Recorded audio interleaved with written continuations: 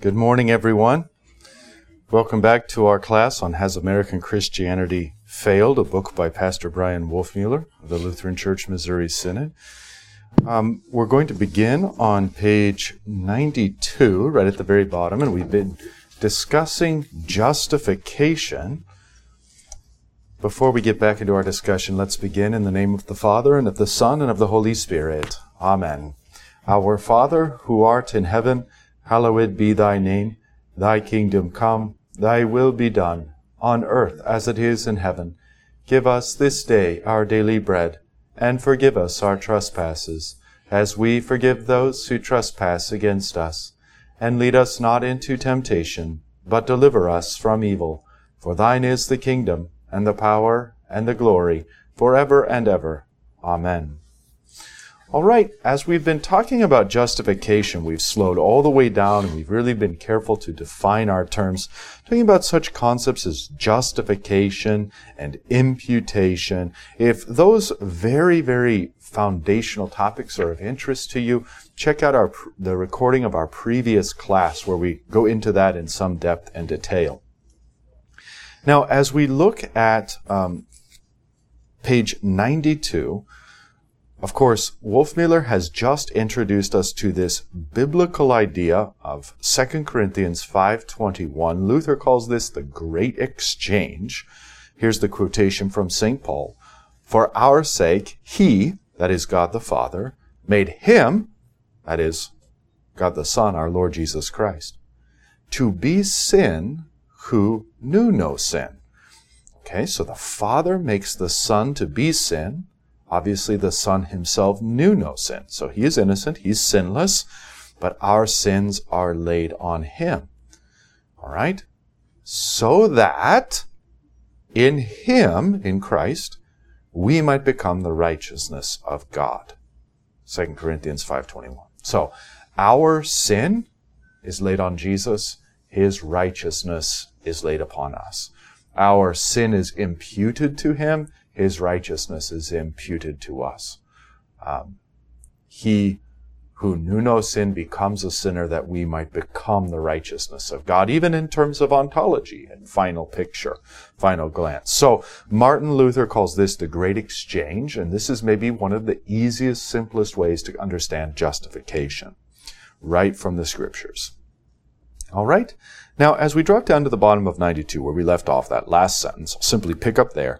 In this chapter, Wolfmueller writes, we will consider justification, the preaching of the gospel, and the profound benefits the Lord has for us in this preaching.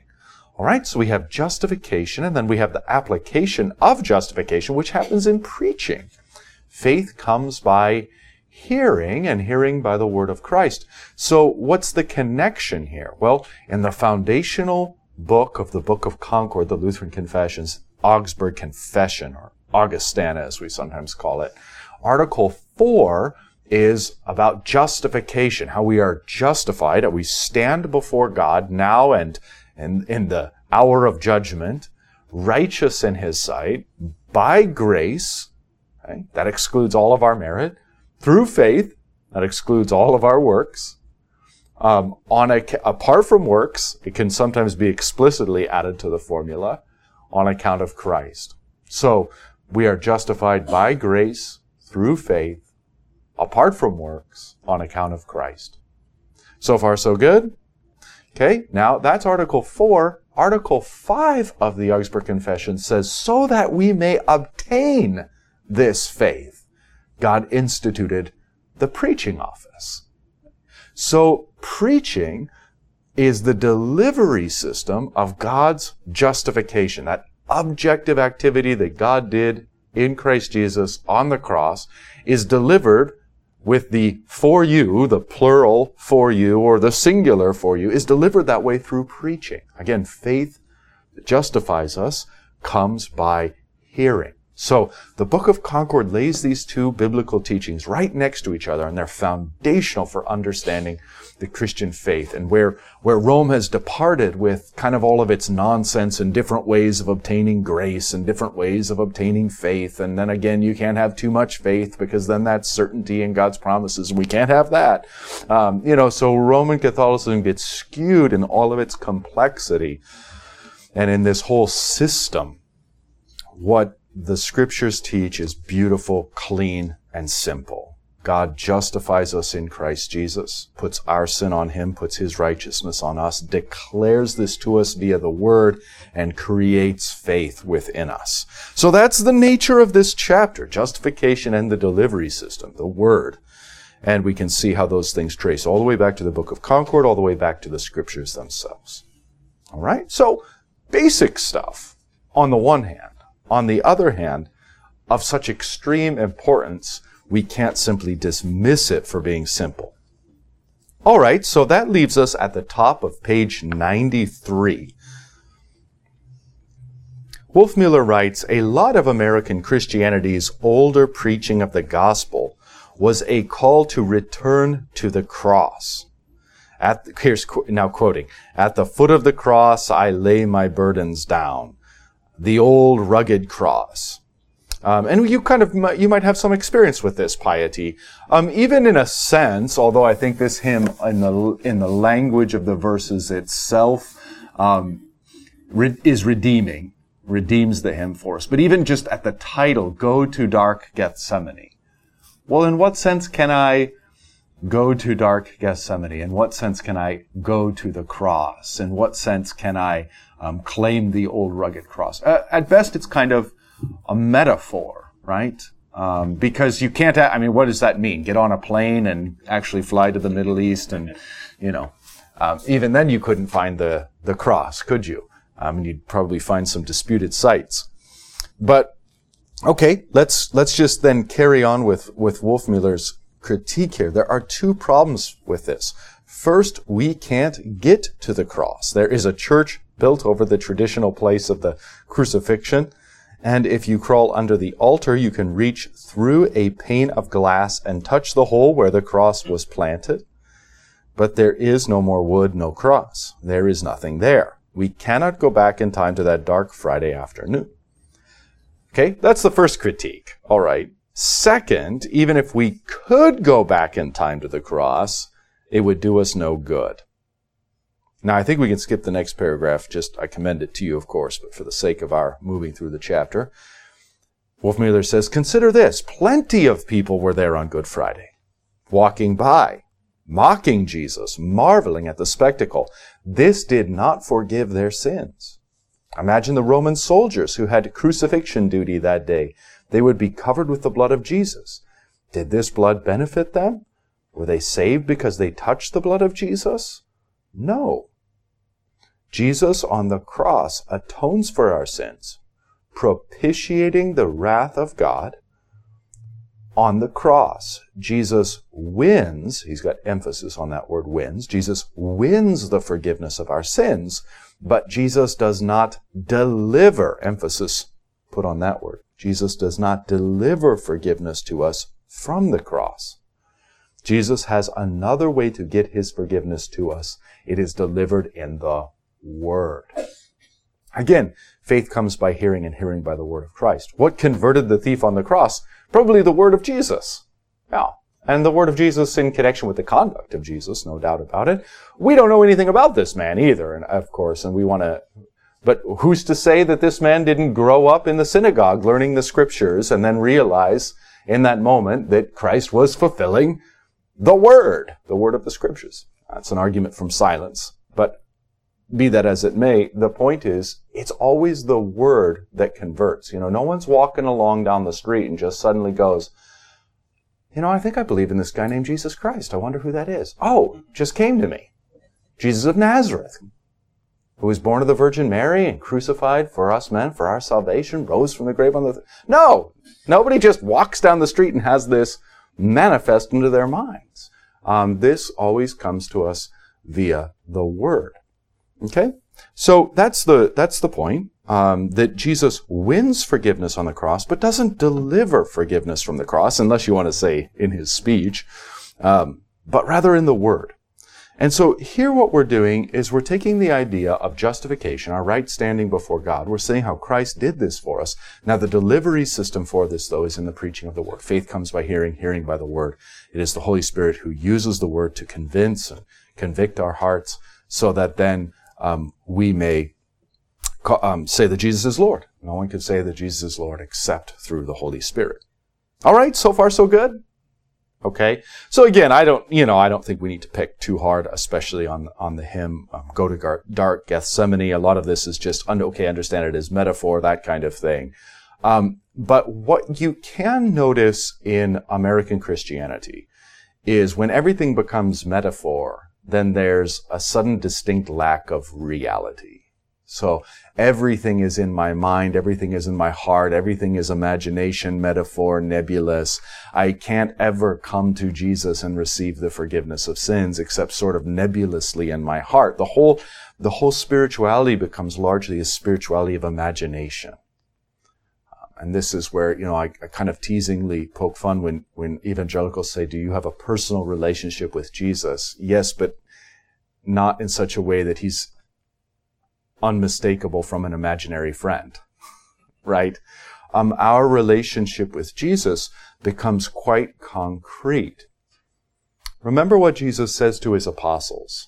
He says to his apostles, whoever hears you hears me. So here I am listening to the apostles, listening to preachers in the line of the apostles preaching faithfully, and I'm actually hearing not those sinful men per se, but rather Christ. Because to hear them is to hear Christ. So this is my relationship with Christ. Where his word is, there he's speaking to me. This is my relationship to Christ. I come to him at his altar and he says, my body and my blood given and shed for you for your forgiveness. And I eat and I drink in that salvation. That's my relationship with Jesus. I pray the prayer he has taught me and I reflect on what he's done for me and the revelation of that in his word. And this is my relationship with Jesus. So it's quite different than this kind of idea of, it used to be way, way back in the day. It used to be this idea that you had like an angel on one shoulder and the devil on the other. Remember this? They want you to, kind of bad theology all the way around on that one. There's not much redeemable. But what has kind of become modern and in vogue is sort of this idea that, well, it's just Jesus sitting on your shoulder. He's your co-pilot. He's your life coach. He's your buddy. He's your encourager. That really, really changes the shape of one's Christianity, of one's theology. And what ultimately ends up happening is, well, Christ is no longer Christ. And it's impossible to distinguish him from an imaginary friend. I mean, isn't it convenient where Jesus, who's sort of like always with me, is always putting on my heart to do exactly the thing I wanted to do in the first place? Oh, it was the Lord who put that on my heart. Yeah, did you want to do that? Yeah, well, actually I did. So what historic Christianity does for us and what Luther and the Reformers recovered in the Reformation is a sense of the external. Okay? Yes, it is true that Jesus dwells in me and in my heart. No doubt about that. Very, very important teaching. But if that's all we have, then we're going to lose our theological bearings. What we need to recognize is that Jesus comes to us through his word and through his sacraments, which are outside of us, and there's our relationship. And in fact, those are the very means by which he enters into us, you see. Those things are in perfect continuity. If we cut ourselves off from the objective ways that Christ comes to us and relates to us, his word and sacraments, if we were to cut ourselves off from those, then the Jesus who is within us increasingly looks more like us. That Jesus that is within us starts to be shaped. God made us into his image. We've been returning the favor ever since. Yeah, the Jesus of my heart inevitably looks just like me. You know, if I'm a Republican, the Jesus in my heart is like waving an American flag. If I'm a Democrat, the Jesus in my heart maybe has some sympathies toward communism. I don't know. I'm teasing here, I'm teasing. But isn't it interesting how Jesus ends up looking, you know, the Jesus of my heart ends up looking exactly like I think he should. Yeah, so what calls us out of this to the true Jesus are these external means, the preaching of the word and the sacraments. Now, what's going to be at the root of the sacraments? The word. Because if you think of the essence of baptism, it's the word. Not the water that does these things, but the word. What's the essence of the Lord's Supper? Not the bread and the wine that we eat, but the word and what that word manifests and gives, the true body and blood of Christ. So the word is the central element of all of this. And that word is, again, what gives to us faith and what keeps us connected with the true Christ and an objective and true and external and internal relationship with him, if that makes sense. Okay, so that's what we're after. That's what we're on about. And I think Wolfmueller's kind of from his drawing on his own experiences within American evangelicalism in particular, which again, it's kind of just this idea of me and God, me and the cross. Well, where do you ever meet God? Where do you ever hear him speak? Where do you go to the cross? And if it's just all sort of in my heart, in my imagination, in my spirit, that's something quite different than historic Christianity, which says, here he is for you at the baptismal font. Here he is for you in the pulpit. Here he is for you at the altar. You can actually come to him, receive his gifts, and relate to him in this way in which he's promised to relate to us. Okay, well, I think I've sufficiently beaten that horse. Can I ask a quick question on that? Yeah, please. Okay.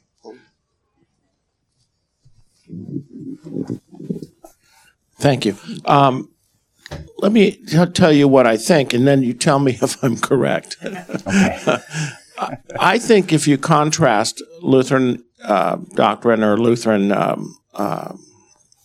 theological theories on this subject compared to Catholicism and to Protestantism, we are kind of always at 100%. In other words, when I walked into church to receive God's gifts this morning, I was at 100% when I walked in. I'm at 100% when I walk out. I always have 100% grace. Whereas in Catholicism and listening to the Catholic radio and the such, they talk about, it's like they're talking about cc's of grace. Yeah. So, you went in for Mass this morning, right, and you got 20 cc's. Right. And then you did something else, you get another, yes. And it's subtle. Yes. But am I correct in thinking like that, or? Yeah, you are. That's one of Okay, the one of the thanks. key differences in how Roman, and it's really a peculiarity of medieval Roman Catholicism and later, where you start to have this concept of infused grace.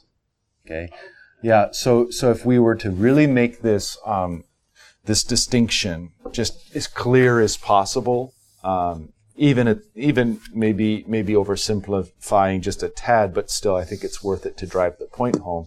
Okay, the biblical concept of grace, the concept of grace carried forward in most of the church fathers and then kind of recovered in Lutheranism after the abuses of the medieval period, is to view grace chiefly in the way of an attitude and disposition of God. Is God gracious toward us or not? See, that puts grace inside of God. Make sense? What is his attitude toward me, even though I have so grievously offended him and violated his law and not shown love for him or love for my neighbor, but rather just lived selfishly and for myself? That he would forgive me for the sake of Jesus is an attitude within him that we would define as grace. So far, so good. Okay, in the medieval period where Aristotelian categories are rediscovered, and there's this great desire, this is where we get the phrase scholastic theology and medieval scholasticism. There's this great desire to meld together philosophical, newly rediscovered philosophical categories and to wed those with Christian thinking. What you end up with is grace, not a attitude or an expression of the heart of God, but you end up with a metaphysical substance. Okay? So then grace is infused into you as you articulated it very well. You know, by the preaching of the word, that's a little bit of grace that's infused into you. By cooperating with God, there's more grace infused into you. By praying, there's grace infused into you. By going to the sacrament of the altar, there's grace infused into you. And so, yeah, the idea is get as much of this, as many cc's of this grace as you can throughout your life, so that you can progress in good works. And of course, in the Roman Catholic system, it's credits and debits. You know, what has Jesus done on the cross? He's opened heaven for you. But now it's up to are you in the black so that you can walk through heaven's gates or are you in the red? And how far in the red? If you're too far in the red, I'm sorry, hell for you. If you are nonetheless in a state of grace, but you've got a lot of red into purgatory with you. But you see, it's largely up to you. And then how is God gracious to you? If he's just left this up to you, how is he at all gracious? Oh, he comes and infuses you with grace so that you can overcome your sins and get back in the black. This, by the way, is what Roman Catholics mean by, of course you're saved by grace alone. What do they mean by grace? Something entirely different than we find in the Bible or the Church Fathers or the Lutheran Reformers. This, by the way, was the JDDJ, the Joint Declaration on the Doctrine of Justification. I don't know when this came out. I've lost track already. Sometime in the 90s, was it, Vicar? 99. This was a supposed document of agreement between kind of worldwide Lutherans, nebulously, and Roman Catholics. And it's a disaster. Both sides see it as a disaster, frankly, if they're worth their salt, because all it was a bunch of equivocation. Equivocation, of course, using words deceitfully, nebulously. So you take the term grace. Oh, yeah, we all believe that you're justified by grace. Of course, the wink, wink, nudge, nudge is we've completely defined grace antithetically to one another. So is there any actual agreement? There's no actual agreement at all. It's just superficial, feel-good stuff, you know. Yeah, so this is a big difference. Now, how would Lutherans articulate this to kind of flip on the other side of the coin? Well, in fact, we are at 100 because that 100 is in the heart of God. God is gracious toward us in Christ Jesus. God doesn't change. Okay, well then why bother receiving the means of grace? Why bother going to church? Is the answer only because he tells us to? No, the answer is more rich than that. Now, while it is true that God doesn't change from one Sunday to the next, who does? We do. And more than we think. Our sins defile our conscience, twist and distort our hearts, wage war against the new man that is within us, defile us, render us unclean. We're introduced to all kinds of lies of the devil over the course of a week. They're sometimes very subtle, sometimes very gradual, sometimes accumulating the way snow does. You know, if you look at snow, it's like, oh, just those tiny little flakes. What are they going to do? Look, one landed on my hand. It's already melted. It's nothing. But there's a slow, gradual accumulation, and suddenly you've got inches or feet. That's how these lies of the devil kind of work. They kind of slowly accumulate. You don't even notice they're accumulating. You're just listening to the radio station, the blasphemous DJs, and the commercials that are pumping you full of all the stuff you don't have but you need. And the snow's kind of accumulating toward this worldly view, and that has all kinds of spiritual effects. So we're constantly under the assault of the devil. We're constantly in a state of flux. What we do is return to God and once again have him straighten us out and apply the medicine of his word and the medicine of the sacrament, forgiving our sins, yes, setting right our consciences, setting right our hearts and minds, showing us that narrow path to walk in the light so that we're not in the darkness of manifest impenitent sin, nor are we in the darkness on the other side of claiming that we're righteous and have no sins, but right that middle path of the light, which is the truth, confessing our sins to Christ, being forgiven and cleansed by his blood. Okay, so then that's the essence of true biblical, historic Christian Lutheran piety, recognizing that God in his heart is gracious toward us. He's not busy infusing us, but rather is, we are the ones who are changing. He is changing us by his word and sacraments. And changing us in what sense? Is there a growth and development to us as Christians? Yeah, of course there's a maturation that's taking place, or at least that's the goal of it all. What father doesn't want his son to mature? And so we find maturation talk all throughout the New Testament. Growth in Christ, growth in wisdom and knowledge, growth in holiness, growth in emulating God, being conformed into the image of the Son, which is progress. All of these kinds of things just self-evident in the Scriptures. Of course, any father wants that for their child. God wants it for us. Is our salvation dependent upon that? No. Our salvation isn't dependent upon that. In that sense, we're already saved. We're already his children. Our sins are already washed away. We're forever his children. God has good stuff for us to do in this life, but all the power to do that, all the power to believe that we are justified, all the power to believe that we are his children and are called to act as such, all of that comes from his word and sacraments. So there's a great need and necessity for it, just not in the way that Rome pictures it. I see a hand here. Can we get a microphone up to Vicar? Either way, yeah. So, of course, you're not a Roman Catholic apologist, but I'm curious, how do you think that they would respond if we were to say, okay, well, so if this infused grace thing is true, well, why don't you just give us 100%, like all the CCs that we need? I mean, why don't you just zap us full of it? If the Pope could set us free from purgatory, why doesn't he do it by grace instead of needing our money? Yeah.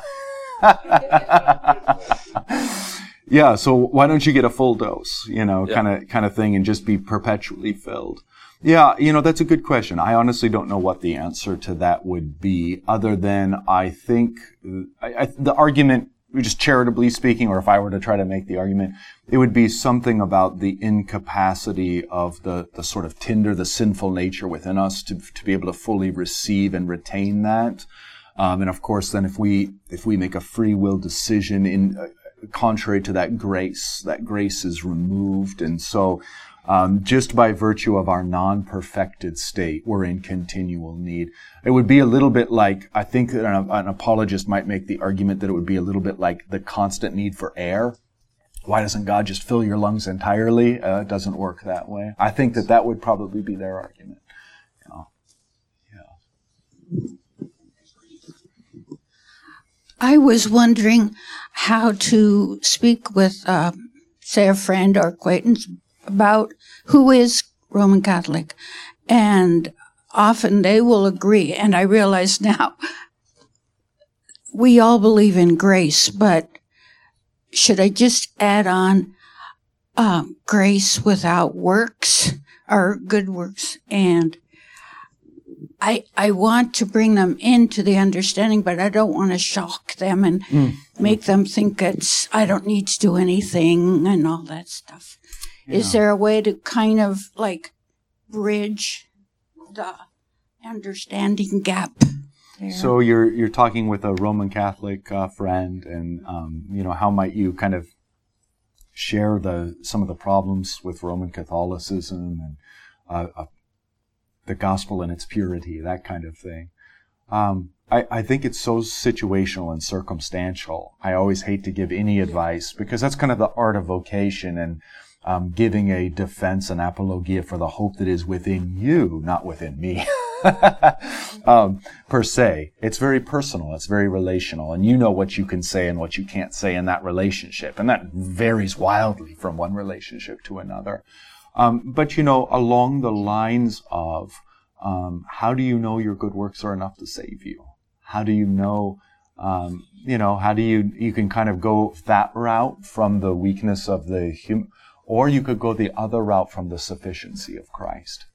If Christ died to take away the sins of the entire world, why is it that you need to go to purgatory?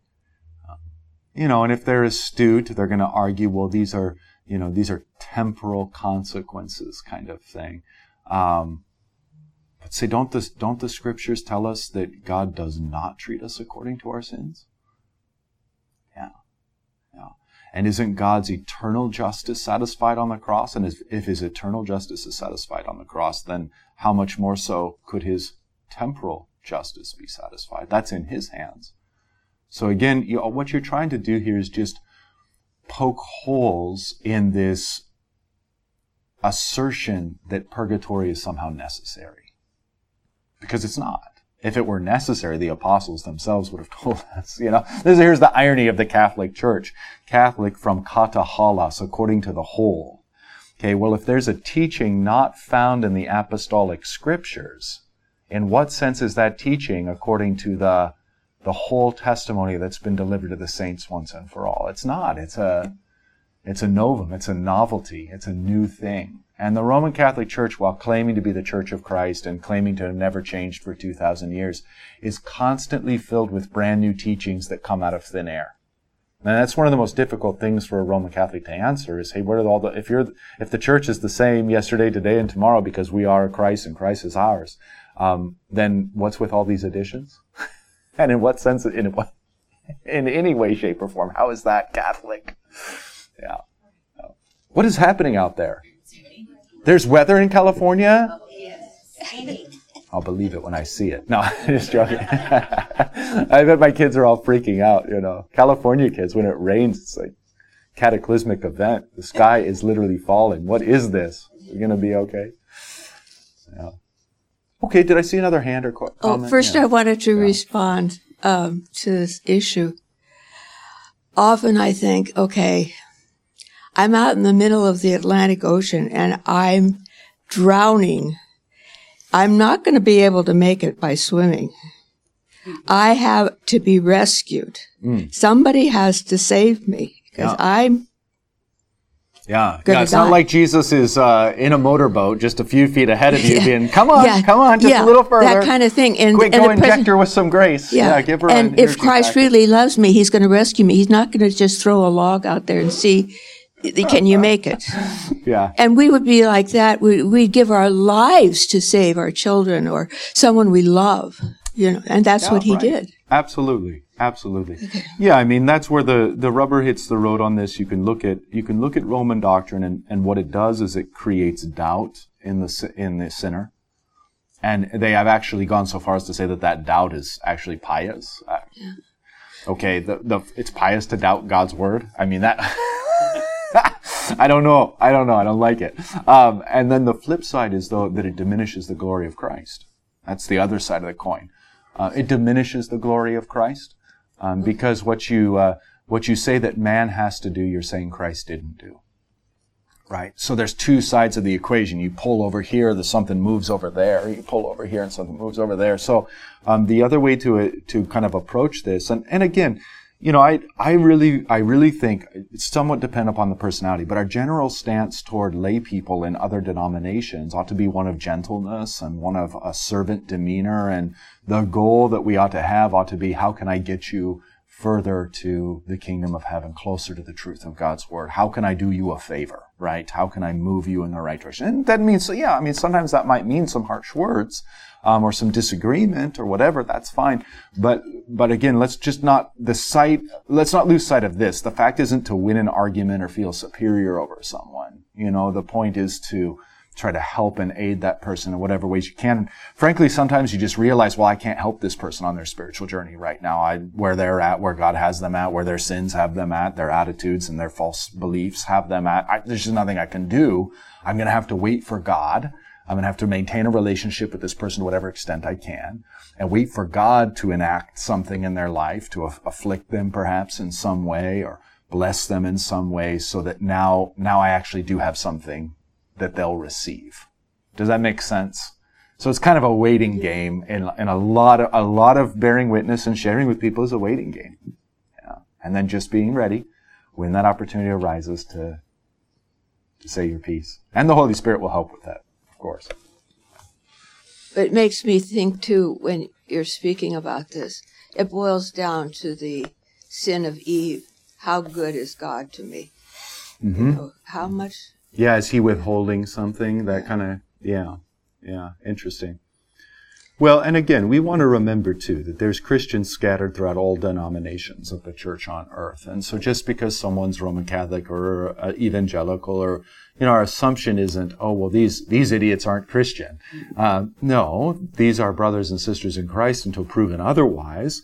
And somewhere, somehow along the line, they've got bought into a church that has false doctrine.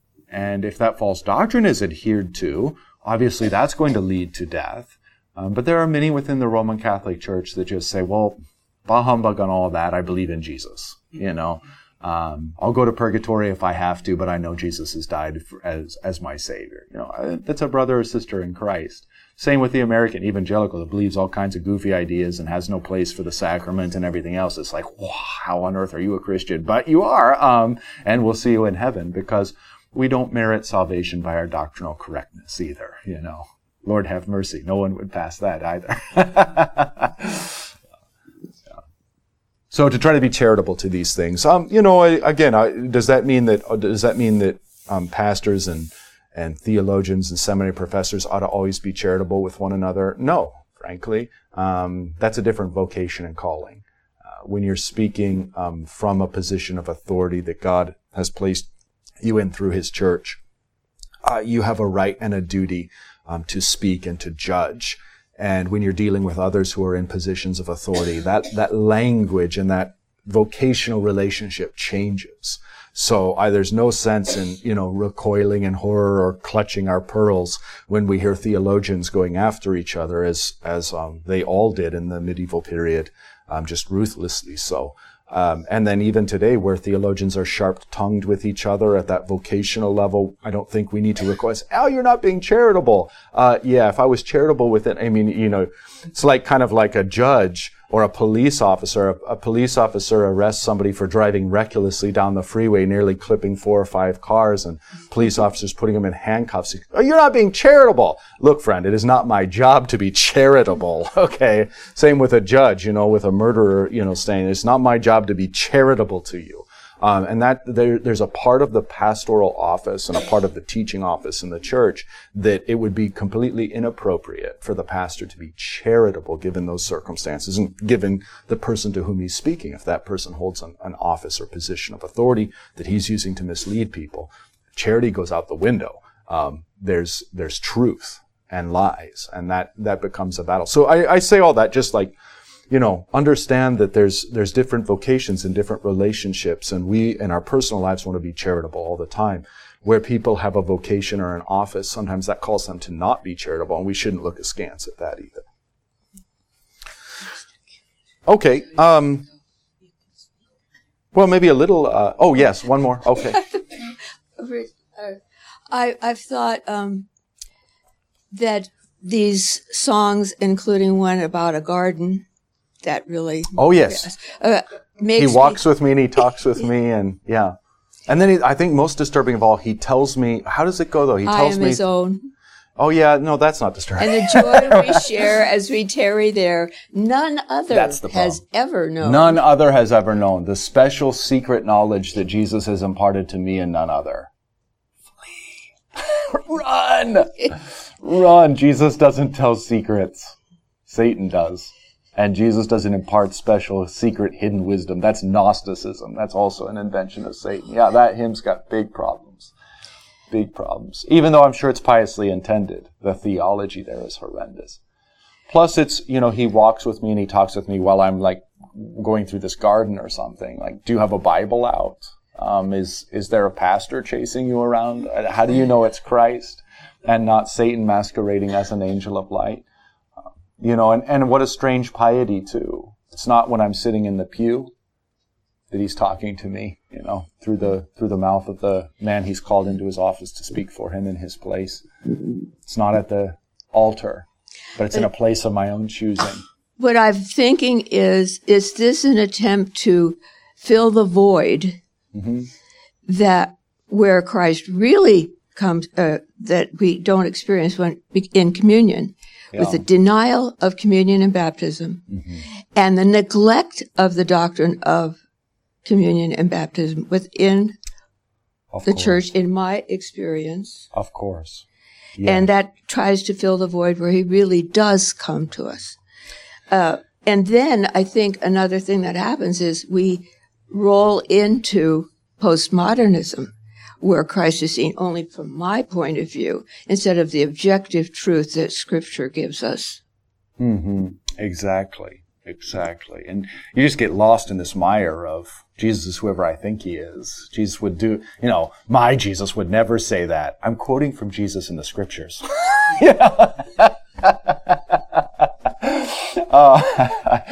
Yeah, so I think your point's really well taken. And I think as we progress along, maybe we'll have time to do a little deeper dive here. But where you have a non-sacramental churches like we do in American evangelicalism, American Protestantism, that kind of thing.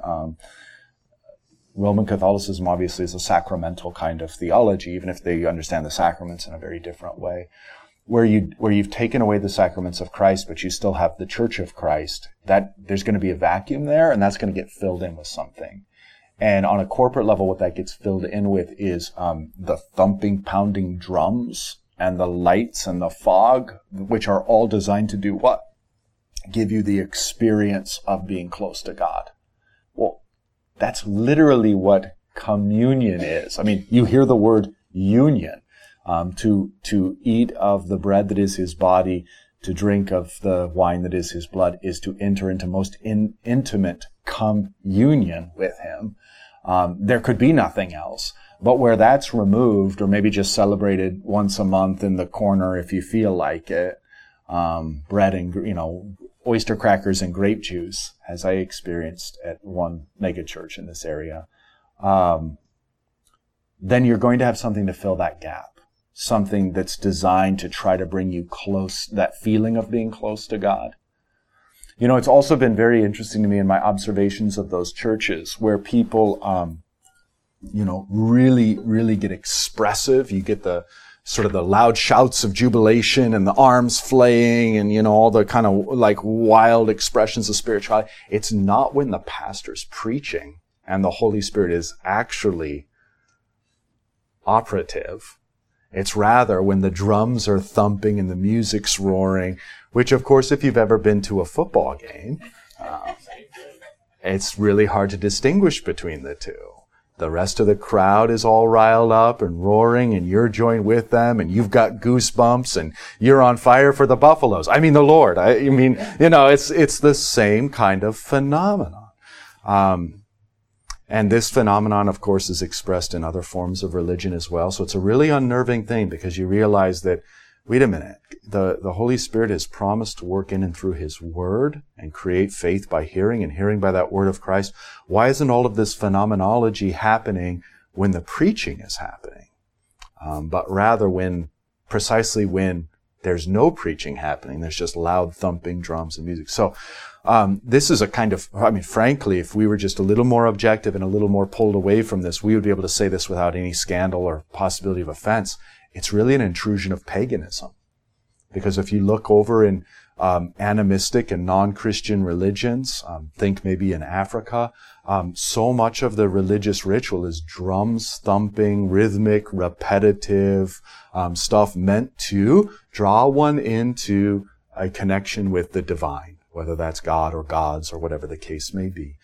That's really at the root of religious experience across the board. It's just being manufactured and brought into evangelicalism so everybody thinks it's Christian because, the guy wearing the plaid shirt is up there and he's telling me this is all about Jesus. But it's a pagan worship form. It's what it is. And it's replaced the sacraments. So yeah, it's a big deal and it's a shame. And it's very difficult to get people to see that because when you're in that, you just assume that this is right and this is what everybody else is doing. It really takes a humility on the part of that individual to be willing to say, is this how Christians have worshipped for the past 100 years? For the past 200 years? For the past 2,000 years? Is this how Christians have worshipped around the globe, historically speaking? And of course the answer there is no. But what have Christians been doing for 2,000 years and across the globe?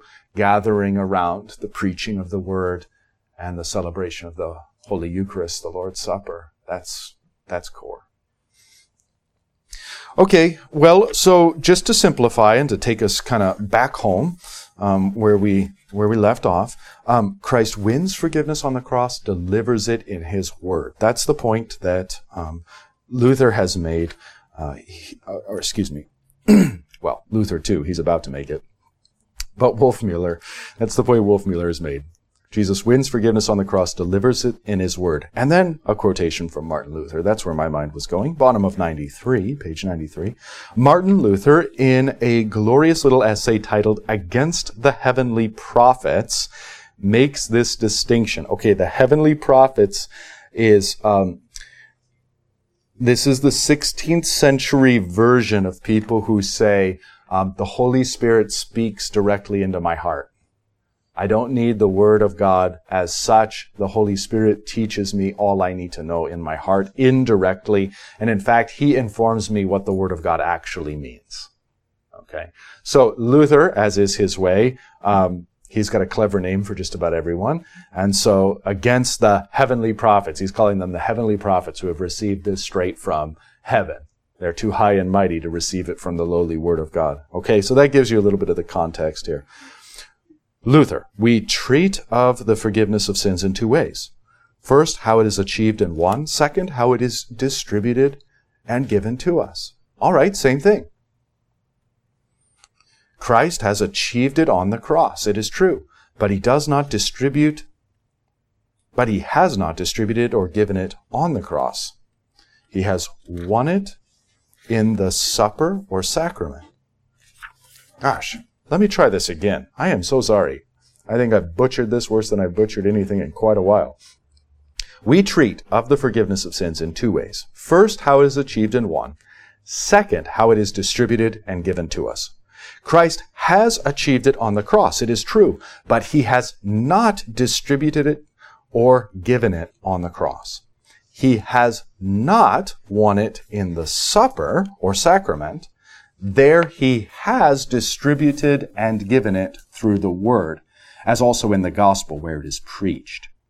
He has won it once for all on the cross, but the distribution takes place continuously before and after, from the beginning to the end of the world. How so? Well, because Christ is the Lamb of God who takes away the sins of the world. I mean, if you think of that event as happening roughly 30 AD, okay, that's all the sins of the past, all the sins of the present, all the sins of the future. He takes away the sins of the world. Now, the proclamation that he is coming, that he is yet to come, of the Old Testament, that he has come, of the New Testament, these proclamations of the word are proclaiming the same forgiveness of sins won by Christ once and for all on the cross. So the Old Testament sacrificial systems show us that the Messiah who comes will be the Lamb of God who takes away the sins of the world. When he's completed, there's no more need for the sacrificial system. And the book of Hebrews ties all of that in for us. Okay, so that's the bottom line is from Adam and Eve to the very last human beings on earth, the forgiveness has been won on the cross, but it's being distributed through the preaching of the word. That's Luther. All right, then Wolfmueller remarks, the death of Christ must be preached. Forgiveness must be preached. The gospel is not the fact of the cross or the event of the cross. It is the word of the cross. Now, this is drawing from 1 Corinthians, by the way, this language. It is the word of the cross, the promise of the cross. Okay, quoting from Luther, now in the large catechism. Neither you nor I could ever know anything about Christ or believe on him and have him for our Lord unless it were offered to us and granted to our hearts by the Holy Spirit through the preaching of the gospel.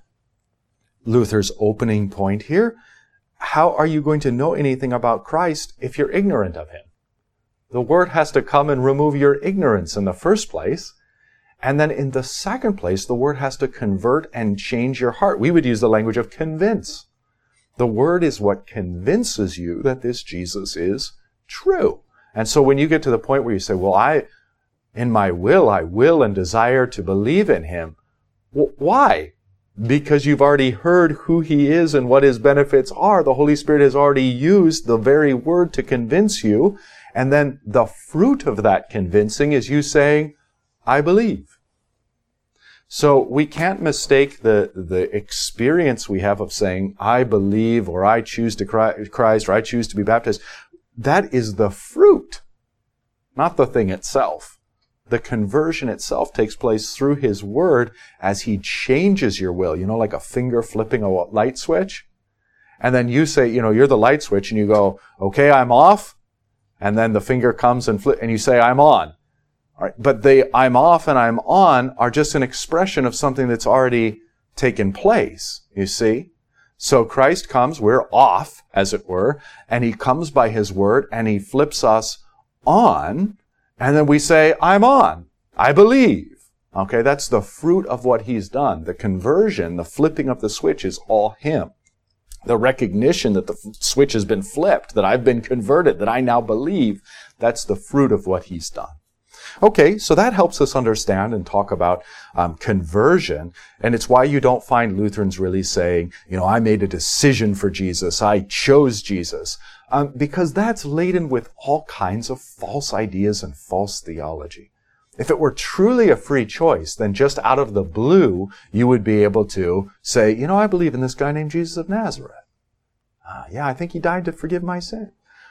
You can't make a free choice because you're already being convinced by the substance of the gospel itself. Okay.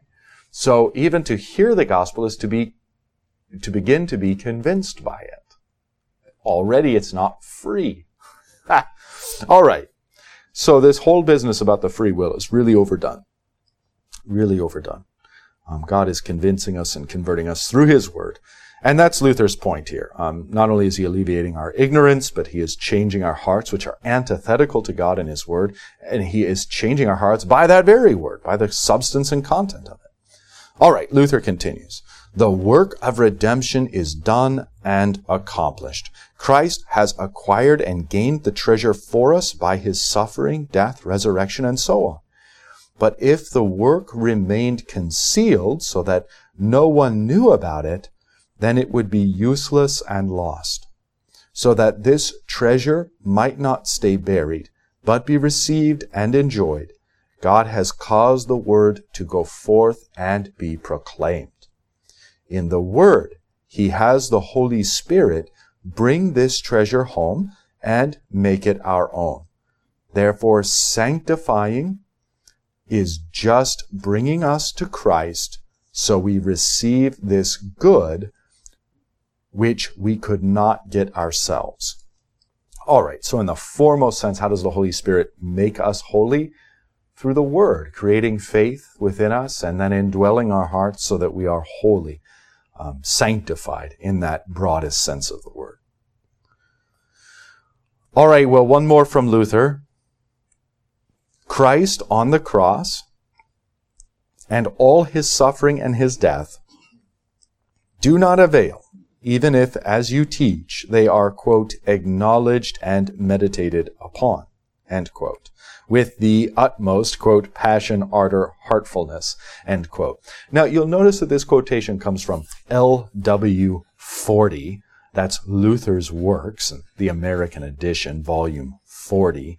And you will see that that is the same quotation, just a page earlier than the previous quotation that we mentioned from Luther's essay against the heavenly prophets. So here you can see what it is that these tongue-in-cheek heavenly prophets are up to.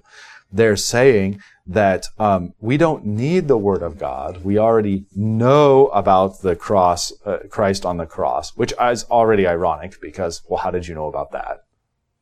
From the Word. Okay. But anyway, then they're saying, look, all we need to do is meditate, acknowledge and meditate with the utmost passion, ardor, and heartfeltness on the cross. We don't need the Word. We don't need the sacraments. All we need is the cross and our pious imaginations. Sound familiar?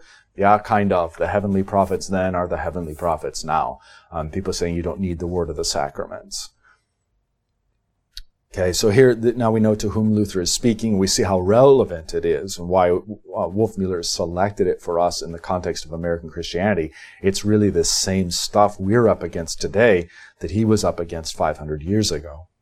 Luther continues, something else must always be there. What is it? The Word. The Word. The Word. Even if Christ were given for us and crucified 1,000 times, it would all be in vain if the Word of God were absent and were not distributed and given to me with the bidding, this is for you, take what is yours. How might we kind of make a tangential biblical argument? Well, even the demons know that Christ was crucified on a cross and rose from the dead, but it profits them nothing, because there is no word of God that says that this death and resurrection avails for you. And so that word of God that comes and says that to us makes that death and resurrection of Jesus meaningful, to say the least, for us. So it's the word that applies the blessings and benefits of Christ's life, death, resurrection to us, his active and passive obedience. So far, so good? Okay? Yeah, so we can't just have the cross. We have to have the word that declares the cross unto us. And that's really the point here. And largely what's been lost in American Christianity, so the centrality of the word and sacraments as delivering Christ's forgiveness to us. All right, dropping down, midway down page 95, of course, we're going to reflect on this, that the forgiveness of sins is a promise. Now, because it's God who promises it, we can be absolutely certain it's true and absolutely certain he's going to keep it. That's the essence of faith. Faith doesn't trust itself. Faith trusts God who does not lie and has said. Now, that's important because you can think about this. It might be a counterintuitive way for us to think as Lutherans, but what proof do you have that your sins are forgiven? Do you still suffer? Do you still die? Yeah? So what proof do you have that your sins are forgiven? You can't really even point to your baptism, because that isn't a proof in the sense that it's obvious and manifest by sight. So what do we have then? We have a promise. God says, look, your sins are forgiven. And it is at its essence a promise that is something that cannot be seen but must be believed. Okay? So this gets us to the essence of the gospel and the essence of the sacraments, really the essence of everything God is doing to us in this age. Faith, not by sight. Remember, Adam and Eve from the very start did not believe his word. They believed what? Their eyes. Looks good for food. We're going to not believe God's word. We're going to believe our eyes. So now the entire epoch and age has been God teaching us, don't believe what your eyes see. Believe what my word says. Okay. Again, if we just went on the question of forgiveness on the basis of what we see, what proof do you have to demonstrate that you're forgiven? I still suffer consequences. I still suffer death. There's no proof. I only have God's word, that promise of the gospel. All right, so here, Wolfmueller, it is a promise. And then here to wrap up for the day underneath, God's word, remember, can be divided into commands and promises. Now, earlier we called this law and gospel. A command is kept by doing it.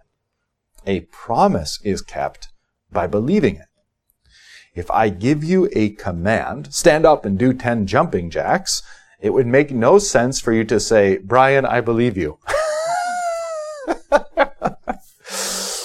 I didn't give you a promise to believe, but a commandment to do. If I give you a promise, Jesus is coming back, it makes no sense for you to stand up and do 10 jumping jacks. I didn't give you a command to do, but a promise to believe. The gospel is a promise. There is nothing to do. No command, no work, no requirements. In fact, all commands and works are excluded. Everything is already accomplished. The victory of the cross is delivered in the preached gospel. This is the good news. It is a promise for you. All right, and here you can see, maybe just my kind of cliffhanger for next week. Here you can see that, in fact, what divides Christendom are different gospels. Your American evangelical who believes in free will and making a decision is going to only be able to present the gospel like this. Jesus Christ died for you and took away your sins if you believe. Okay? How could a Calvinist speak if a Calvinist were to express their theology accurately? Christ Jesus died for you in forgiveness of your sins if you are elect. There's always a conditional added in. Think of Roman Catholicism. Christ Jesus died for you to take away your sins if you do your best and let God do the rest through the sacramental system and end up in the black rather than the red. That's rather lengthy. Conditional. Okay, but what is the true biblical Christian Lutheran expression of the gospel? Jesus died on the cross to take away your sins from you. Period. It's a promise. There's no condition. There's nothing to do. Only believe that promise. You see? All right. The Lord be with you.